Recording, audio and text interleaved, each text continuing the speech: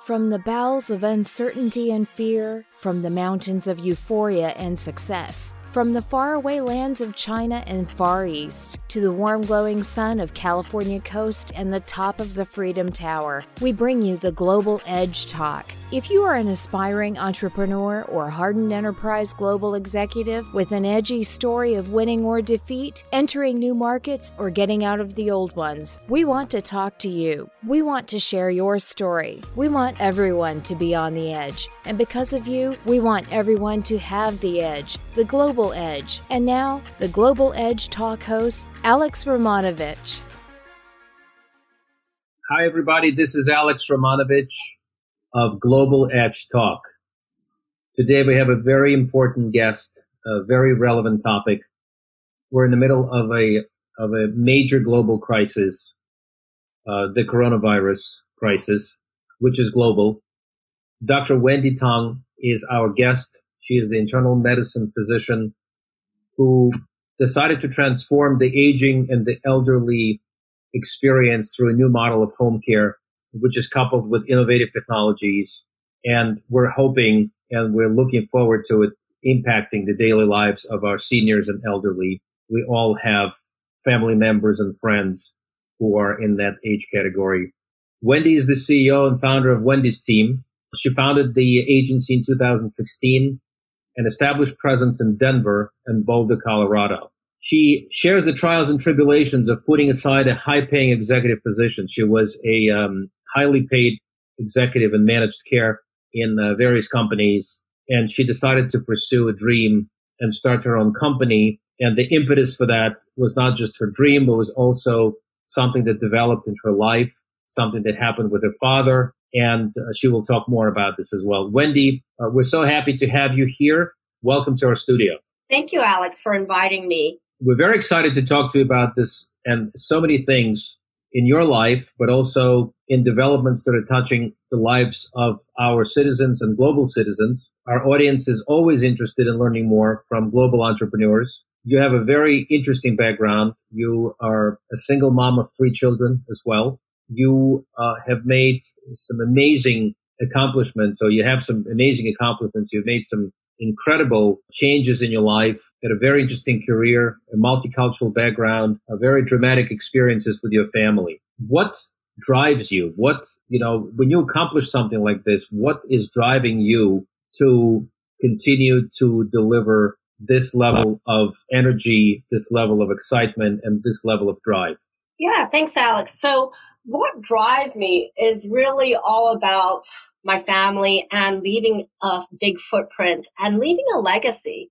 You know, we all have to leave one day, and I want to leave so that the world is a better place for my children to grow into. I have 3 children. They're very young, 7, 6, and 6. And of course, you know, my area of training and interest has been in the elderly. And a large part of it is also paying it forward. I've grown up within a family of great privilege and blessings. I grew up in Hong Kong. And one of the motivations for me in really changing the face of home care for seniors is actually my own father. He's now 80 years old. And he had always wanted me to pursue medicine and supported me in my education. And actually in 2017, shortly after I started my company, he suffered a severe fall in the bathroom, hit his head, and had a significant bleed inside his head. And that bleed has left him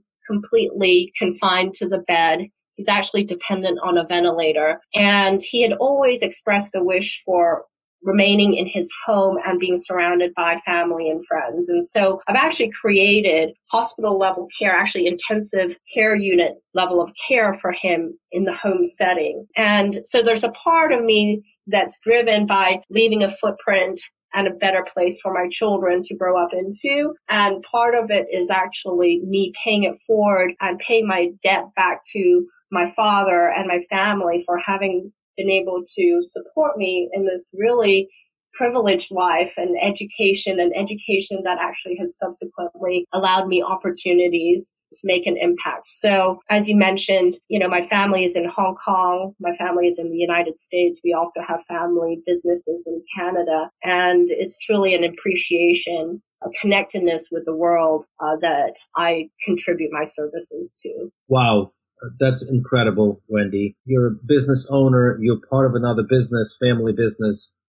You care sometimes remotely, sometimes in person. Your dad, who's in Hong Kong, you are also taken care of through a network and the association with over 90 caretakers and guardians, as you call them, in your business. You've taken care of hundreds of elderly citizens here in the United States. Let's talk a little bit about your earlier career. Sure. With managed care and U.S.-based hospital system. As we're beginning to see our system, healthcare system, is going to show cracks, is showing cracks with coronavirus, with what's happening out there. We're seeing globally that something like this is unforgiving. We look at Italy, we look at China, we look at other countries, and it's mind-boggling. What do you think is going to happen here? What do you think we need to do in terms of U.S. managed care and hospital system? And will any of the systems, be it Medicare for all or self-paid or combination of two, what is going to work here? Yeah, even before coronavirus, the U.S.'s performance in, healthcare outcomes was already abysmal. And I think coronavirus has actually uncovered or revealed, even more deficiencies. And I'm anticipating that we will have, these deficiencies in our healthcare system will be even more apparent in the ensuing months. So, speaking of even before the coronavirus, just to give you an idea of how poorly U.S. healthcare compares to other countries of similar size and wealth. There's an index called the Healthcare Access and Quality Index, or HAQ index. And this score is based upon the idea of amenable mortality, which means a death that could actually have been prevented if timely and effective healthcare was delivered. The lower the score, the poorer the quality and access to healthcare. And the U.S. scores dead last, no pun intended, dead last among all G13 countries. And yet we also have access to the most amazing medical knowledge. We have the most number of Nobel Prize laureates in medicine. And so there's a discrepancy. How do we actually have the worst healthcare outcomes? And I think it's really, access to healthcare. And that's across, all areas, whether it's geographic, social, economic, cultural, educational, you name it. And I think that the coronavirus is going to really demonstrate how there are just so many barriers to accessing care. Now, you mentioned, managed care and Medicare for all. Would that work? Would a hybrid work? At the end of the day, if you have something like Medicare for all. And I'm drawing from my own experience because I was actually a physician executive at one of the largest insurance companies in the U.S. And I was part of the leadership team that rolled out the Medicaid expansion back in 2014. And yes, we increased coverage significantly for my area that I covered, from 230,000 members to 430,000 members, and from 5 to 18 counties. And, it did improve access. And at the same time, we also were aware that giving somebody an insurance card, you still have to build up the infrastructure to support, the actual delivery of services and overcome other barriers to the care. I think that, yes, our healthcare system is really broken.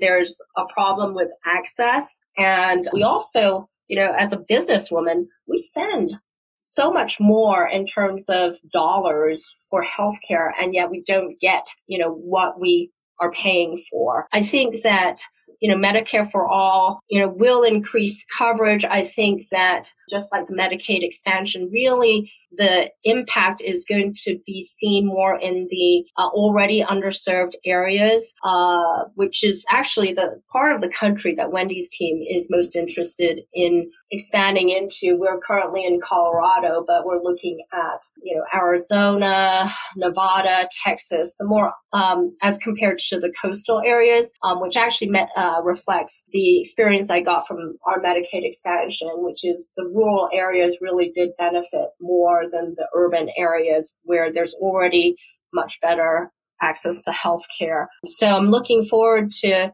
Medicare for all. I think that there will be, of course, multiple providers of healthcare, that there will be improved reimbursement rates for providers to deliver services in underserved areas. So it'll be very interesting. I think the impact, the costs will be initially very expensive, but then the long-term savings will actually, we'll get better healthcare outcomes in the long term, which will equate to long-term savings in terms of healthcare costs. I see. Okay. Let's talk a little bit about your decisions and a little bit about the history of your family. Shortly after starting Wendy's team, your father had an accident. You mentioned that. And this was one of the contributors to dedicate yourself even more so to Wendy's team. What other factors contributed to your decision? Mm-hmm. Why do you think that your contribution with Wendy's team is going to help our elder citizens? Obviously, we have baby boomers that are coming up the age curve, and USA, we're beginning to see now, is not the most friendly country to elders, based on all the issues that we're seeing and we're beginning to see. So tell me more about some other factors. Tell me more about what specifically you're going to be doing. Yeah, so my background, I'm an internal medicine physician. My training background has always been in the elderly, the chronically ill, and the chronically disabled. I was a hospital-based internal medicine physician or hospitalist. And actually what I saw in my clinical practice days is that, I make a lot of difference for my patients when they're in the hospital. But when you look at it, the average length of a hospital stay for a senior is 6 days. And I started to wonder, what happens in the other 360 days of the year? And I also saw that in the senior population, at least 1 in 3 seniors ends up being readmitted into the hospital within 30 days of hospital admission. And usually the reasons why they bounce back into the hospital is actually preventable. And if a senior were to receive a little bit of home care, and the home care isn't anything fancy, it's just, hey, helping with meal preparations, maybe bathing, showering, helping with just daily living type of activities, these seniors could, not end up having a fall or another outcome, adverse event that actually lands them back in the hospital. And not only that, I also realized that most seniors do not want to make that ultimate decision to move from their home and into a nursing home. And that with a little bit of help and support in their home, they can prolong that decision. And as we, started doing Wendy's team and providing services, we found that, not only that, but actually people can age and die and transition in their homes without ever being institutionalized. And it doesn't take very much more than supporting the family and that loved one in their day-to-day activities. And because these are activities that I call day-to-day, it's what people do for themselves or family members do for them anyway. You don't need fancy credentials. You don't have to have an RN after your name. And so the support is actually very affordable and can be accessible very easily. And so that was the premise that was the foundation for me starting a home care agency that, even though I have a medical degree, it's actually non-medical, meaning that, it's actually really accessible to everyone because we have a large pool of people who can provide these services. Very important points, very important points. And another very interesting development here is that our system, as I mentioned before, is beginning to show cracks with coronavirus. But I think the cracks were there even prior to that, when we started in the process of getting our Democratic candidates ready to vote, or to not to vote, excuse me, but on the path to developing the path of candidacy for the presidency. And there were a number of interesting debates that we all participated in terms of listening and caring and participating in many cases. What are the challenges that you have experienced in transitioning from being an executive in managed care and being an executive in part of a system, part of a healthcare system, and now you wanted to start the business in the same industry, in the same segment, if you will? How will different policies, whether we're looking at the Republican policies or Democratic policies, and I realize that we don't want to become political, but do you see the support of what you're doing it on one side or another? I'm just very curious about that.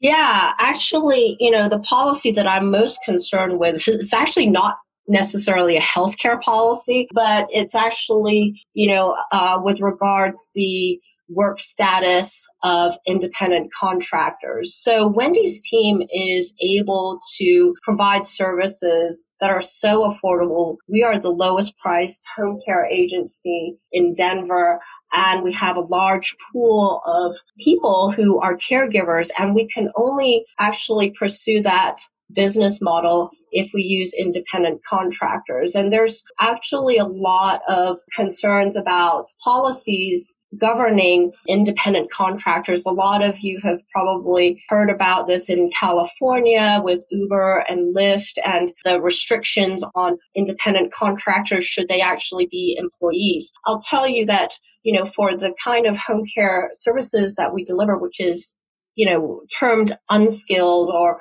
really kind of entry level, if we were to actually have to provide employee benefits and employee salaries, the model would fall apart, that we would actually end up having to pass those employee benefit costs to customers, and we wouldn't be able to provide our services at the rates we have, and our clientele are on a fixed income. And so this would be very devastating. This would be the most devastating piece of policy if, it was enforced that our caregivers had to be employees. Although we have taken, we anticipate that, our company will evolve and there will be a pool of caregivers who are employees, but we are going to be still dependent on independent contractors and that business model that has independent contractors. As to healthcare policies, in terms of a single payer,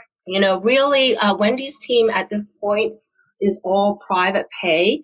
And there are so many people, for the value that we give, they're willing to pay privately, that we have been able to maintain our operations without partnering with insurance companies or third-party payers.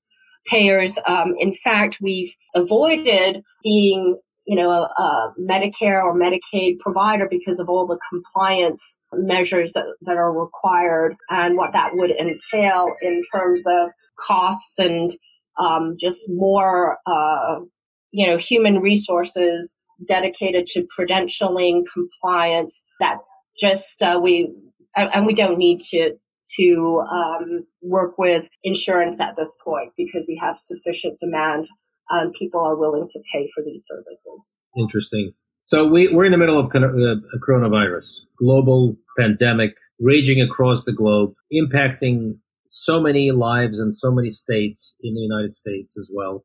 Elderly specifically are at much higher risk due to their condition, being immunosuppressed, weak of health, in hospitals, in nursing homes, in assisted living facilities. Just recently, 3 people passed away in Washington state.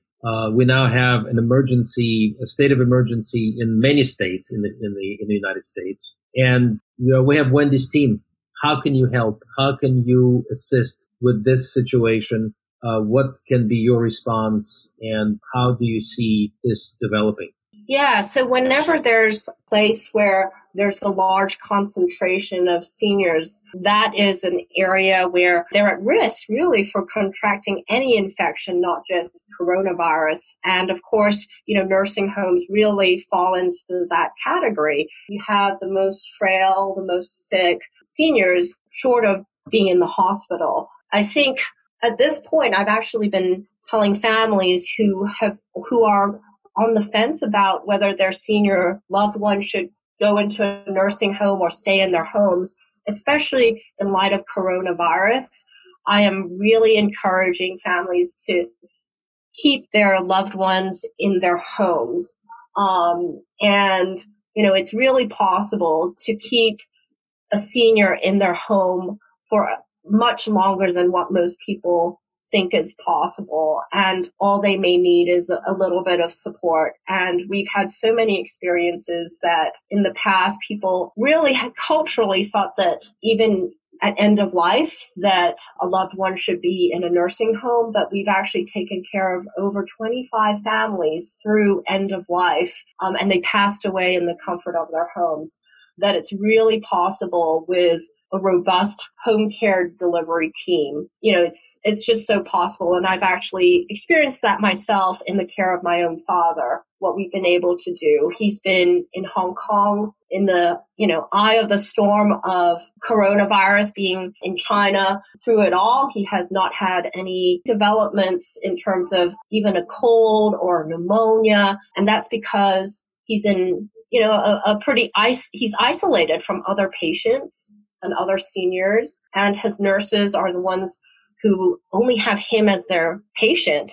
So they're dedicated to him. If anything, it's really protecting his nurses as they're out in public and they come to his home. But that's what I see can be really contribution of home care. So from what I understand, and you told me about this a little bit earlier, is that you created this home environment for your dad with visiting nurses and caretakers. Talk a little bit about that particular setup. For the lack of a better word, I'm going to call it a setup, but it was a special needs setup. Talk more about that and what you've been able to accomplish. My father, this was in 2017. He was in the intensive care unit at the hospital in Hong Kong, and his apartment, I basically reconfigured his apartment. He is actually in the living room of his apartment, and there's a hospital bed. There are 2 ventilator machines. One is a backup. He's on the ventilator. He's dependent on the breathing machine 24 hours. He has actually a feeding tube and a catheter for his bladder. His nursing staff are there in 12-hour shifts, 2 12-hour shifts. We also have a live-in helper who is not a nurse, but assists the nurses in the physical lifting and the, more physical things, and to keep the house clean. And he doesn't need to go to the hospital because his physician actually does home visits once a month to change his breathing tube, to do any checks. He doesn't need to go to the hospital for any blood work. We have a lab that sends somebody to draw blood from him. Yeah, he gets, because he's laying on his back, he has not had a bed sore in the past year and a half. And that's because every 2 hours, the nurse and his helper rotate him, shift his body, and they do whole body cleaning, a sponge bath twice a day. We've been able to keep him comfortable, and he has a lot of moments where he's awake and alert and is aware of what's happening in his environment. And we can do certain things in his home that you can't do in a hospital that really creates that home feeling for him. Like, for example, Chinese New Year.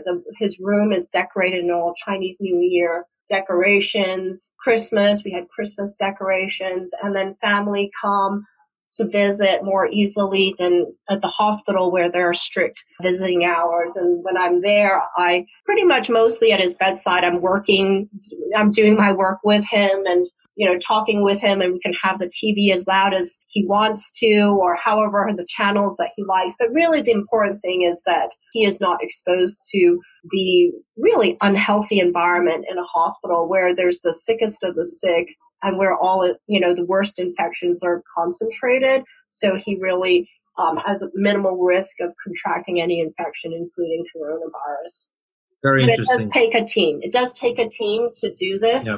Do you think this is possible to recreate or to create something like this here in the United States with what we have in terms of reimbursements, or is it only affordable to some that have some level of resources and so forth? As I mentioned, I come from a family that has financial resources. And so in Hong Kong, also labor is a lot less expensive than in the United States. We have domestic helpers who are from Indonesia and the Philippines who help us. That is certainly not available here in the United States. I do believe that the hospital setting can be reproduced maybe in a much smaller setting than the hospital per se, maybe in a group home. It really hasn't been done yet, but I do think that it is possible to do. There are a lot of devices nowadays, like the ventilator I mentioned, that are portable. IV infusions can be done in the home. And it might be, really looking at, how currently hospitals are huge facilities with lots of patients where, hey, there are smaller settings where even pretty intensive healthcare can be delivered. I was just going to say that with the experience that we're living through with nursing homes and assisted living facilities, the controversies with nursing homes, the challenges they serve a very important purpose. At the same time, there's a certain amount of risk that's involved. With the hospitals, which may be completely overrun by patients during the coronavirus crisis, at the peak of their capacity and above capacity, I think there will be a lot of interest to look into home-based facilities, independent living type of environment, and so forth. This information is extremely important. We will be posting some pictures and some information and links to what Wendy and her family were able to accomplish. And certainly we'll be posting a lot of information tied to Wendy's team, links and supporting information as well. A couple of other questions, Wendy. I'm amazed by you.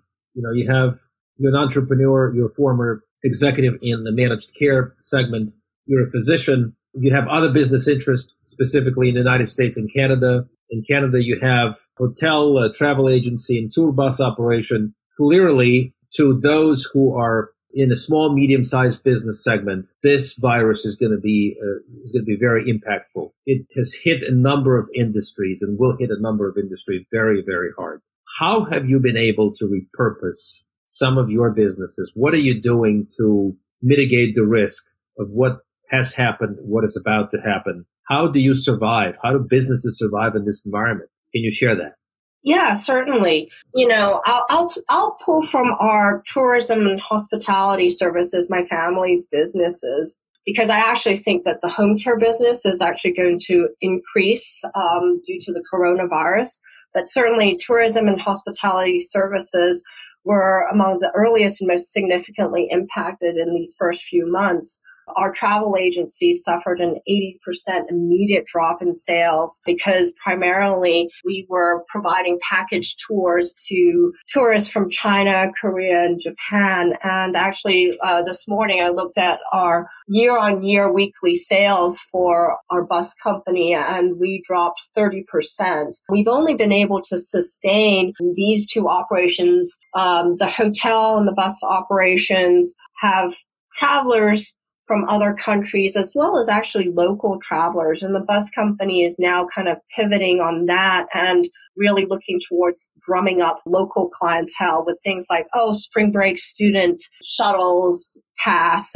But even then, we've really had to tighten our belts across the board. We've had to make HR decisions in terms of cutting hours for our drivers, our managers. We're, looking at cutting some of our routes. We're watching our competitors to at the least match, what their prices are. We're anticipating they'll be dropping their prices, and, we don't know how much of an impact price war would even have. We don't think, we don't want to enter into an aggressive price war because at the end of the day, there's actually a low clientele for everybody. And we might end up killing each other with a price war. We're also aggressively pursuing a lot of RFPs, requests for proposals, bids, basically, in the past that we might have found unattractive, but we're really like casting our net out wide. The other thing is that we're looking at commissions and contracts where we're paying third parties for maybe an endorsement or some sort of exclusivity and renegotiating those because it is also in their best interest that we survive. And we're also looking at other revenue streams, other ancillary products that we might sell, accompany our existing services, be it, a flexible ticket feature where, hey, buy your ticket now, but you can cancel at any time with a full refund, things like that. So we're being really, really creative. Fortunately, in all of our businesses, we have that agility because we are the majority or sole owner. I think it's going to be hard for large companies where they may not have that agility to flex as quickly and as responsively. But at the same time, I think it's not just the healthcare businesses that are going to be impacted. It's going to be all businesses and everyone at all walks of life who are going to be impacted. And it's really, this might actually herald a renaissance because, as we're confronted with the challenges of responding to coronavirus, everybody's going to be more agile, be more innovative, more creative, in order to survive. So this might actually herald a lot of creativity and innovation in terms of businesses. Great tips. We'll also summarize those and post them on the landing page. Wendy, let's talk a little bit about your personal life. You're a single mom of 3 kids, until recently very busy executive at managed care, one of the giants in managed care. And now you're entrepreneur of a very busy and fast-growing business. How do you manage? How do you reconcile all of that, your personal busy life with the crazy business endeavors, saving businesses, rethinking strategies, growing businesses, and so forth? And what do you say to all the single moms who are dreaming of doing the same thing or thinking of surviving? Yeah, Alex, I do have a lot of accountabilities. Actually, I'm at a stage in my life where I have more accountabilities than I ever have had. And at the same time, I actually feel like, okay, I am able to manage all of them. And in fact, even grow my plate, not take anything. I don't feel like I need to take anything off my plate, at least for now. The secret behind that is having delegates, having lieutenants in every area of my life that I can trust and who are, first of all, aligned with my vision. So, for example, one accountability is taking care of my father. So in place in Hong Kong, I have my aunt who is, aligned with me in how we want to approach our care for my father.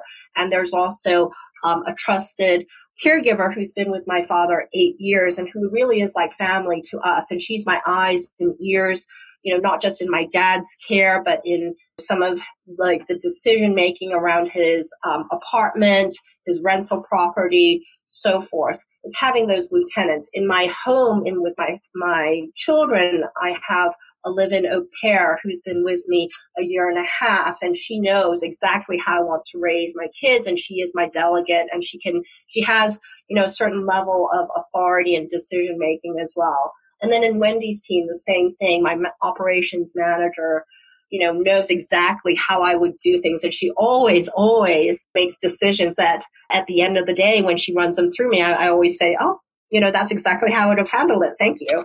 And the same thing with our family businesses in Canada is that we have a similar level of alignment. My father's business partners have been working with him for almost 30 years, and they know how he would have made decisions. And so I represent him, and we're really all aligned.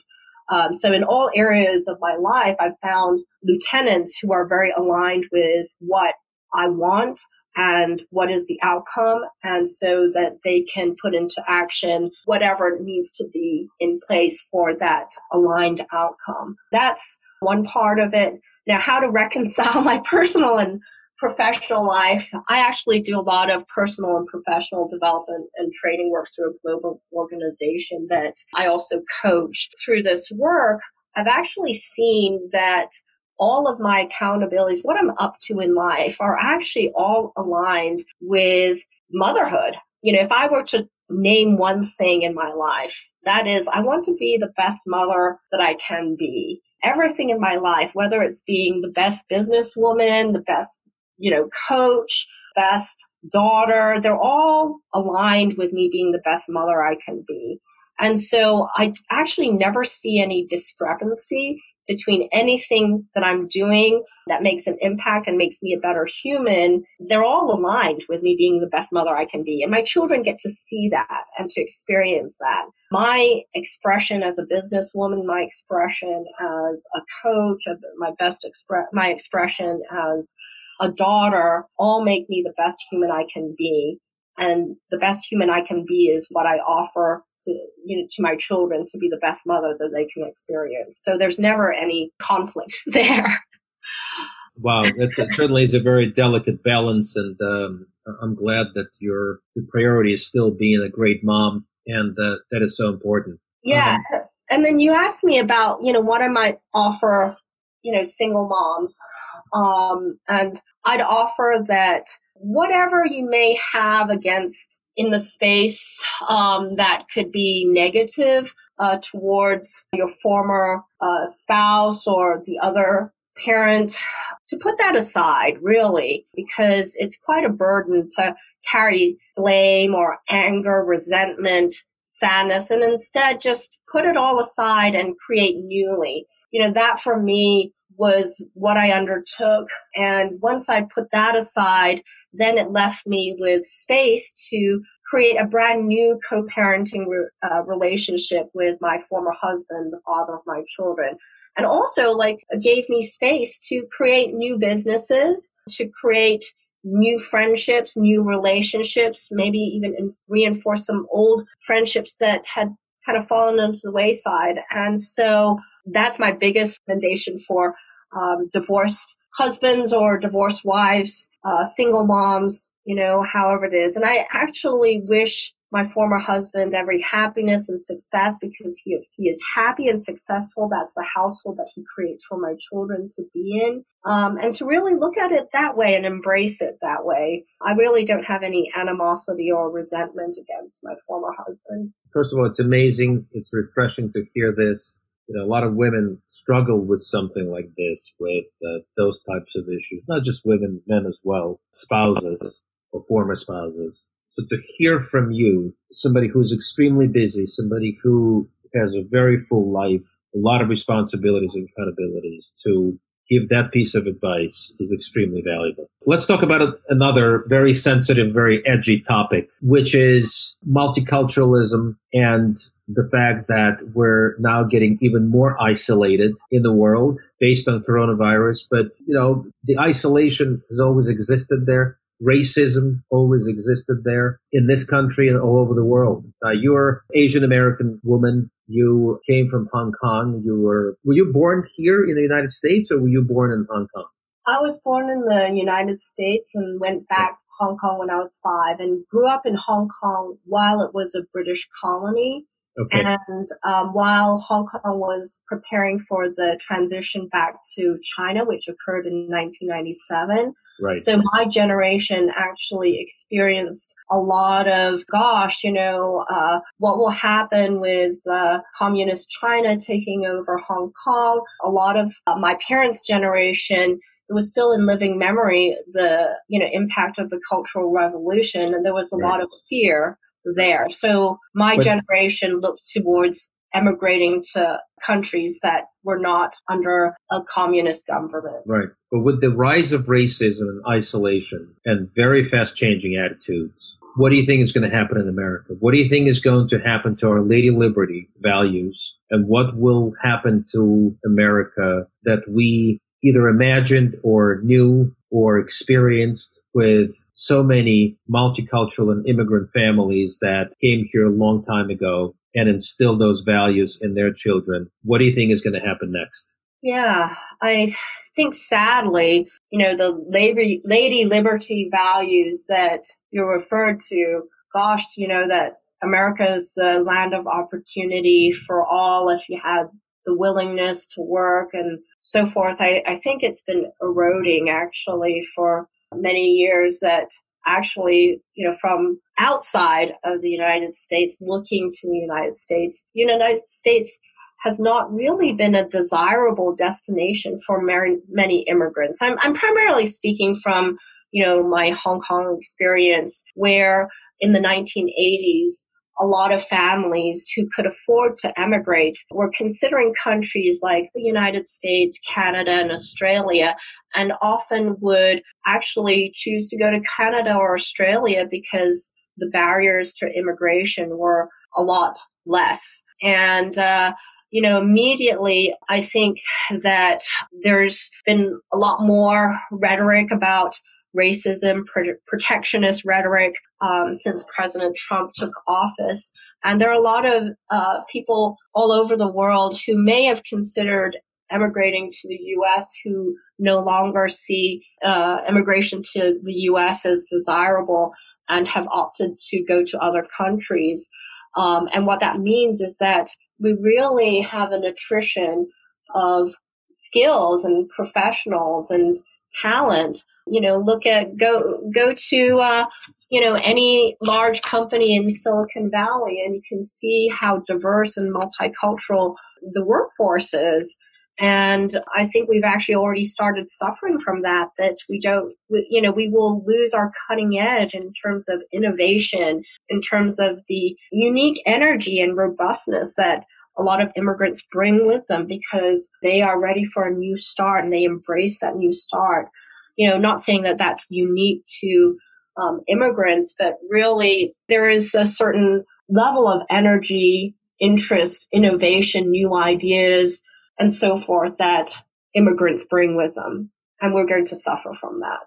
Very sad. If anybody is going to make prediction of what's going to happen 2-3 years from now, if anybody is going to be qualified, it's probably going to be you, Wendy. What do you think is going to happen? First of all, what do you think is going to happen with you and Wendy's team, which is a wonderful organization, very relevant, very helpful, very valuable? And what do you think is going to happen this entire situation with the pandemic, the landscape in the United States for healthcare and elder care, medications, innovations, technologies? The United States is not going to be the only one worrying about this issue. I mean, Japan has some issues that it needs to worry about, Europe as well, South America, all over the world.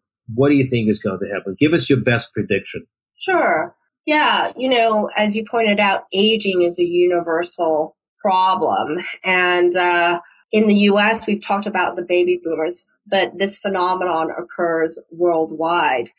So in terms of Wendy's team, in the first 3 years of the company, we really dedicated ourselves to learning what the environment is about aging. And what we've noticed is that there are a lot of people who are aging themselves, what we call the young elderly, in the age group of 50s, 60s, maybe even early 70s. Nowadays, we're redefining what elderly actually means. And then there's the elderly, that are more in the 80s and 90s. What we're coming across is that there are people living into their 90s, and they have children who are in their 70s. People are aging themselves and taking care of aging parents. It's really unique to our generation, because people really didn't live this long before, or live as well for this long before. And so Wendy's team has really gotten to understand this population. And in the next 2 or 3 years, with that understanding of this population, we're actually going to explore how home care can be revolutionized. And what I mean is that, home care, as we also realize that, the younger workforce in proportion to the the size of the aging population is going to be less. How do we create home care that is even more effective, but maybe with technology that we can complement an in-person home care with, say, hey, technological advances such as, hey, a voice-activated personal assistant,